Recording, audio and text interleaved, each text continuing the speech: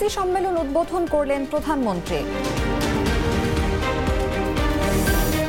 Bailey রোডে আগুন, আবাসিক ভবনে রেস্টুরেন্ট বন্ধ ও ক্ষতিপূরণের নির্দেশনা চেয়ে রিট। মার্চে এলপিজির দাম বাড়বে নাকি কমবে জানা যাবে আজ। বেইলি রোডে আগুনের ঘটনা তদন্তে বিচার বিভাগীয় কমিশন গঠনের দাবি। শ্রম আইন লঙ্ঘনের মামলায় ডক্টর ইউনূসের জামিনের মেয়াদ বাড়ল।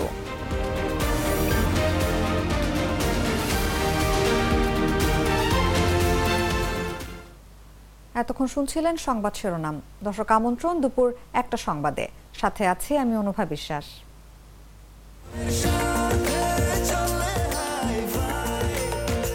স্বাস্থ্যকর অল টাইম ফ্যামিলি কেক, সব সময় অল টাইম হেলদি লাইফ।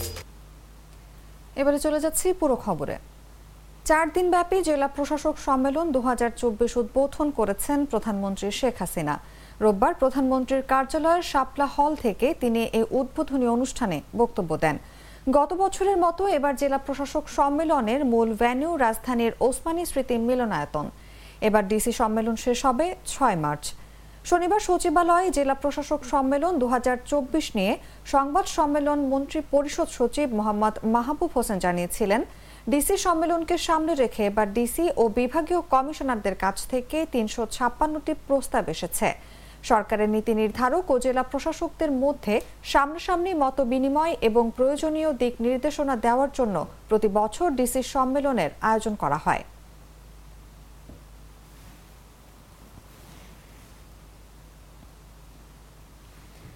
রাজধানীর বেইলি রোড সহ সব আবাসিক স্থাপনায় রেস্টুরেন্ট বন্ধ চেয়ে হাইকোর্টে রিট দায়ের করা হয়েছে। একই সঙ্গে গ্রিন কোজি ভবনে অগ্নিকাণ্ডে প্রকৃত দায়ীদের গ্রেফতার এবং আহত নিহতদের পরিবারকে ক্ষতিপূরণ দেওয়ার নির্দেশনা চাওয়া হয়েছে। রোববার হাইকোর্টের সংশ্লিষ্ট শাখায় অ্যাডভোকেট মোহাম্মদ ইউনুস আলী আকন্দ রিটটি দায়ের করেন। রিটে গণপূর্ত মন্ত্রণালয়ের সচিব, মন্ত্রী পরিষদ সচিব, স্বরাষ্ট্র সচিব, পুলিশের আইজি, রাজউকের চেয়ারম্যান, ঢাকা দক্ষিণ ও উত্তর সিটি কর্পোরেশনের মেয়র সহ সংশ্লিষ্টদের বিবাদী করা হয়েছে।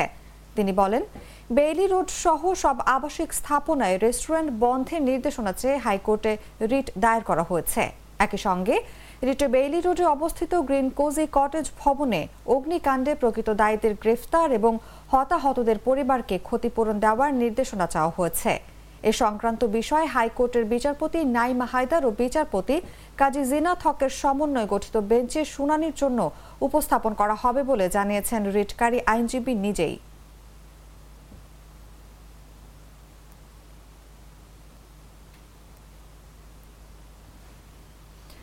ভোক্তা পর্যায়ে তরলীকৃত প্রাকৃতিক গ্যাসের নতুন মূল্য ঘোষণা করা হবে আজ। এই ঘোষণা থেকে জানা যাবে মার্চ মাসে এলপি গ্যাসের দাম বাড়বে নাকি কমবে। রোববার বিকেল 3টায় নতুন দাম ঘোষণা করবে নিয়ন্ত্রণ সংস্থা বাংলাদেশ এনার্জি রেগুলেটরি কমিশন। আমদানি করা এই প্রাকৃতিক গ্যাসের দাম নির্ধারণের কাজ করে থাকে সরকারের এই সংস্থাটি। এর আগে গত মাসে 12 কেজি সিলিন্ডারের দাম 1433 টাকা থেকে বাড়িয়ে 1474 টাকা নির্ধারণ করেছিল বিইআরসি। একই সঙ্গে অটো গ্যাসের দামও বাড়ানো হয়। ফেব্রুয়ারি মাসে ভোক্তা পর্যায়ে অটো গ্যাসের মূসক সহ দাম প্রতি লিটার নির্ধারণ করা হয় 67 টাকা 76 পয়সা। গত 4 ফেব্রুয়ারি সন্ধ্যা থেকে এই দাম কার্যকর হয়। নতুন করে এলপি গ্যাসের দাম বাড়বে নাকি কমবে সেটি বিইআরসি আজকের ঘোষণা থেকেই জানা যাবে।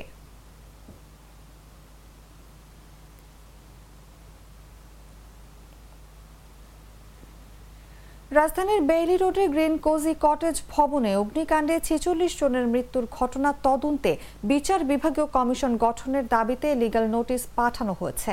একই সঙ্গে এ ঘটনায় ক্ষতিগ্রস্তদের প্রত্যেককে 5 কোটি টাকা ক্ষতিপূরণ দেওয়ার দাবি জানানো হয়েছে। লিগ্যাল নোটিশে বিবাদী করা হয়েছে স্বরাষ্ট্র মন্ত্রণালয়ের সচিব, গৃহায়ন ও গণপূর্ত মন্ত্রণালয়ের সচিব, ফায়ার সার্ভিস ও সিভিল ডিফেন্সের অধিদপ্তরের মহাপরিচালক, রাজউকের চেয়ারম্যান ও ঢাকা জেলা প্রশাসককে। ডাকযোগে পাঠানো হয়েছে এই লিগ্যাল নোটিশ। রোববার সুপ্রিম কোর্টের আইনজীবী ব্যারিস্টার মোহাম্মদ সোলাইমান তুষার সংশ্লিষ্টদের এই লিগ্যাল নোটিশ পাঠান।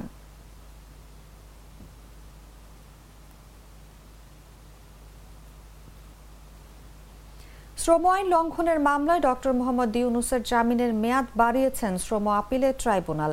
তবে কতদিনের জামিন সে ব্যাপারে সিদ্ধান্ত পরে জানানো হবে। মামলার পরবর্তী দিন ধার্য করেছেন 16 এপ্রিল।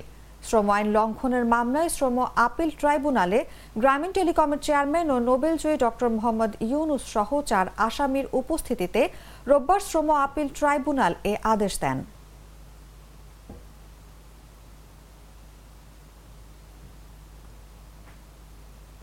যদি ঝামেলা কমাইতে চাও তাইলে নাও আরএফএল টিউবওয়েল। প্রতিটি আরএফএল টিউবওয়েল তৈরি হয় শ্রেষ্ঠ পিগ আয়রন থেকে, তাই টেকে যুগের পর যুগ। অল্প চাপে বেশি পানির জন্য আরএফএল। সড়ক পরিবহন ও সেতু মন্ত্রী এবং আওয়ামী লীগের সাধারণ সম্পাদক ওবায়দুল কাদের স্বাস্থ্য পরীক্ষার জন্য সিঙ্গাপুর গেলেন আজ। বিমান বাংলাদেশ এয়ারলাইন্সের BG0584 ফ্লাইট যোগে সকাল 8:30 ঢাকা ছাড়েন তিনি। সিঙ্গাপুরের মাউন্ট এলিজাবেথ হাসপাতালে স্বাস্থ্য পরীক্ষা শেষে শিগগির তিনি ঢাকায় ফিরবেন। সড়ক পরিবহন ও সেতু মন্ত্রণালয়ের সিনিয়র তথ্য অফিসার শেখ ওয়ালিদ ফয়েজের স্বাক্ষরিত এক প্রেস বিজ্ঞপ্তিতে এসব তথ্য জানানো হয়। মার্কিন যুক্তরাষ্ট্রে বাংলাদেশি পোশাক পণ্যের বাজার সম্প্রসারণে সহযোগিতার বিষয়ে পোশাক মালিকদের সংগঠন BGMEA এবং সোর্সিং অ্যাট ম্যাজিকের মধ্যে আলোচনা অনুষ্ঠিত হয়েছে। শনিবার BGMEA কমপ্লেক্সে এ আলোচনা অনুষ্ঠিত হয়। আলোচনায় বক্তব্য রাখেন সোর্সিং অ্যাট ম্যাজিকের head of sales Mrs Pinar Vander Vegt ও business development manager Mike Hennessy এবং বাংলাদেশ পোশাক প্রস্তুতকারক ও রপ্তানিকারক সমিতির সভাপতি ফারুক হাসান। আলোচনায় বক্তারা মার্কিন বাজারের সুযোগ অন্বেষণে সম্ভাব্য সহযোগিতার বিষয়ে গুরুত্ব আরোপ করেন। পাশাপাশি যুক্তরাষ্ট্রের বাজারে পোশাক রপ্তানি সম্প্রসারণ এবং বাংলাদেশের পোশাক শিল্পের সঙ্গে প্রাসঙ্গিক বিষয়াবলী উঠে আসে। উভয় পক্ষই 2024 সালের আগস্টে লাস ভেগাসে সোর্সিং অ্যাট ম্যাজিক আয়োজিত আসন্ন পোশাক প্রদর্শনীতে বাংলাদেশি রপ্তানিকারকদের অংশগ্রহণের বিষয় নিয়েও কথা বলেন।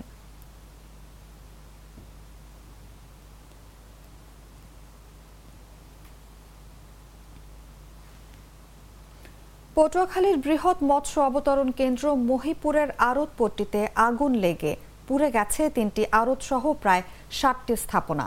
খবর পেয়ে ঘটনাস্থলে পৌঁছে আগুন নিয়ন্ত্রণে আনে ফায়ার সার্ভিস খেপুপাড়া ফায়ার স্টেশনের 2টি ইউনিট। শনিবার রাত 12টার দিকে এই অগ্নিকাণ্ডের ঘটনা ঘটে। তবে কোনো হতাহতের ঘটনা না ঘটলেও একজন ফায়ার ফাইটার আহত হয়েছেন। স্থানীয় সূত্রে জানা যায়, ঘটনার সঙ্গে সঙ্গে প্রত্যক্ষদর্শীরা মহিপুর থানায় ফোন করলে থানা থেকে ফায়ার সার্ভিসকে জানায়। তাৎক্ষণিক ফায়ার সার্ভিস আসলে তাদের প্রচেষ্টায় আগুন নিয়ন্ত্রণে আসে। প্রত্যক্ষদর্শীরা জানান, বাজারের মৎস্য ব্যবসায়ী মালেক আকুনের মাছের আড়ত থেকে আগুনের সূত্রপাত হয়েছে বলে জানা গেছে। আগুন মুহূর্তেই আশেপাশের দোকানে ছড়িয়ে পড়ে। পরে ফায়ার সার্ভিস এসে আগুন নেভায়।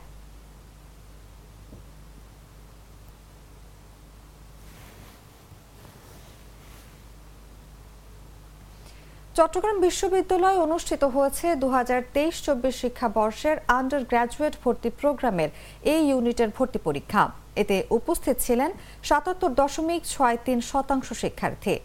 শনিবার ভর্তি পরীক্ষা শেষে শিক্ষার্থী উপস্থিতির বিষয়টি নিশ্চিত করেছেন বিজ্ঞান অনুষদের ডিন ও ভর্তি পরীক্ষার কোঅর্ডিনেটর অধ্যাপক ডক্টর নাসিম হাসান। বিজ্ঞান অনুষদভুক্ত এই ইউনিটের অধীনে রয়েছে 4টি অনুষদ। এ 4 অনুষদে মোট আসন রয়েছে 1215টি। পরীক্ষায় আবেদন করেন 99,521 জন শিক্ষার্থী। তাদের মধ্যে উপস্থিত ছিলেন 77,259 জন। এর আগে বেলা 11টায় ভর্তি পরীক্ষা শুরু হয়। প্রতিবারের মতো এবারও চট্টগ্রাম বিশ্ববিদ্যালয়ের ভর্তি পরীক্ষা 100 নম্বর অনুষ্ঠিত হয়। এছাড়া জিপিএর ভিত্তিতে 20 নম্বর থাকবে। বহু নির্বাচনী পদ্ধতির এই ভর্তি পরীক্ষায় প্রতিটি ভুল উত্তরের জন্য 0.25 নম্বর কাটা যাবে। পরীক্ষায় ন্যূনতম পাস নম্বর হবে 40।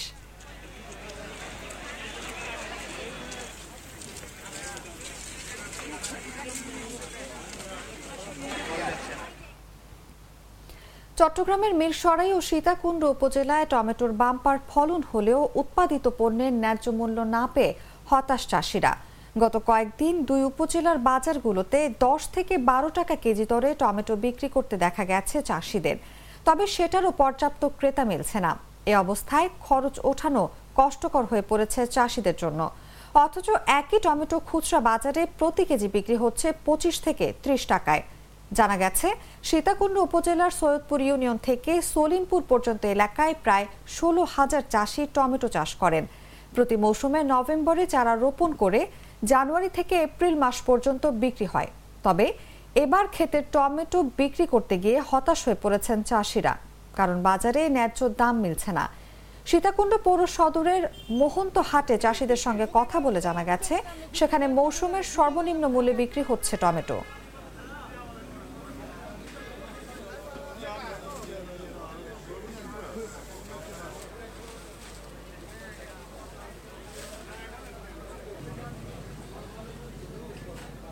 জানাবো আন্তর্জাতিক সংবাদ।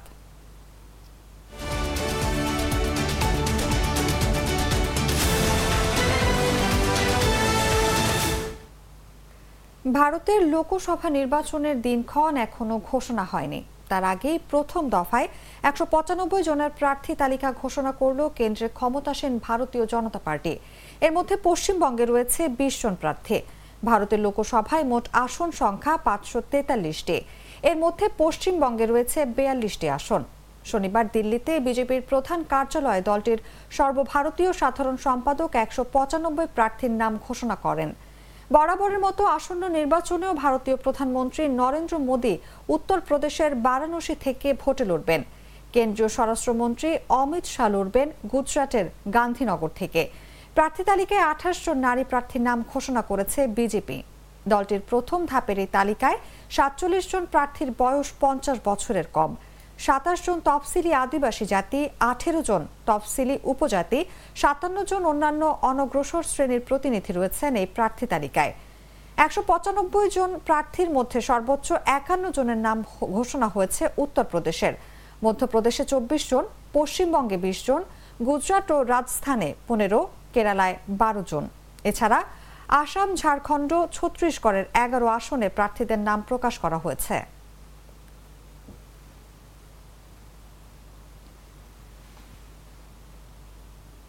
দর্শক, এই ছিল দুপুর 1টার সংবাদে। এতক্ষণ সাথে থাকার জন্য ধন্যবাদ সবাইকে।